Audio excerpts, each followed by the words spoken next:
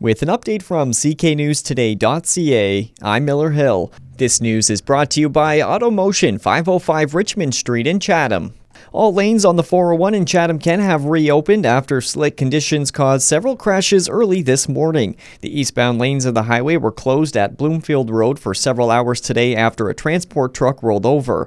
A separate crash also shut down the westbound lanes of the highway at Queens Line in Tilbury. Police are reminding drivers to slow down and drive to the weather conditions. Chatham-Kent has taken a step forward with its housing and homelessness plan. Reporter Tamara Thornton has more. Yesterday, CK Council was presented with two options to address the area's growing homelessness crisis. The option chosen features 50 individual cabins made from repurposed shipping containers with a communal building. The cabin-style transitional housing offers more autonomy and privacy for those using it than a traditional-style shelter. Counselors, advocacy groups, and those experiencing homelessness all agreed this model is the way to go for Chatham-Kent. For CK News Today, I'm Tamara Thornton. Administration will now go to work on Phase 2 of the strategy, which involves finding a location and securing more funding. Chatham-Kent police have identified the man who was found dead in Dover Township over the weekend. Police say 55-year-old Henry Newdorf from Tilbury was killed and his body was found at the side of Town Line Road north of Maple Line. 3 suspects are now charged with first-degree murder. His body was found on Friday.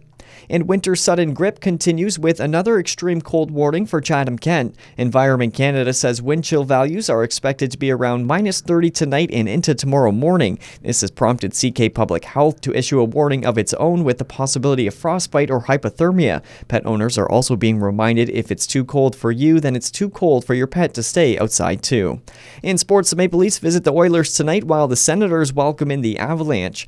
The New Orleans Saints have fired offensive coordinator Pete Carmichael after 15 seasons, along with offensive assistant Bob Bicknell and wide receivers coach Cody Burns. And the Detroit Lions are an early 6-point favorite for this Sunday's NFC Divisional Playoff game at Ford Field against the Buccaneers.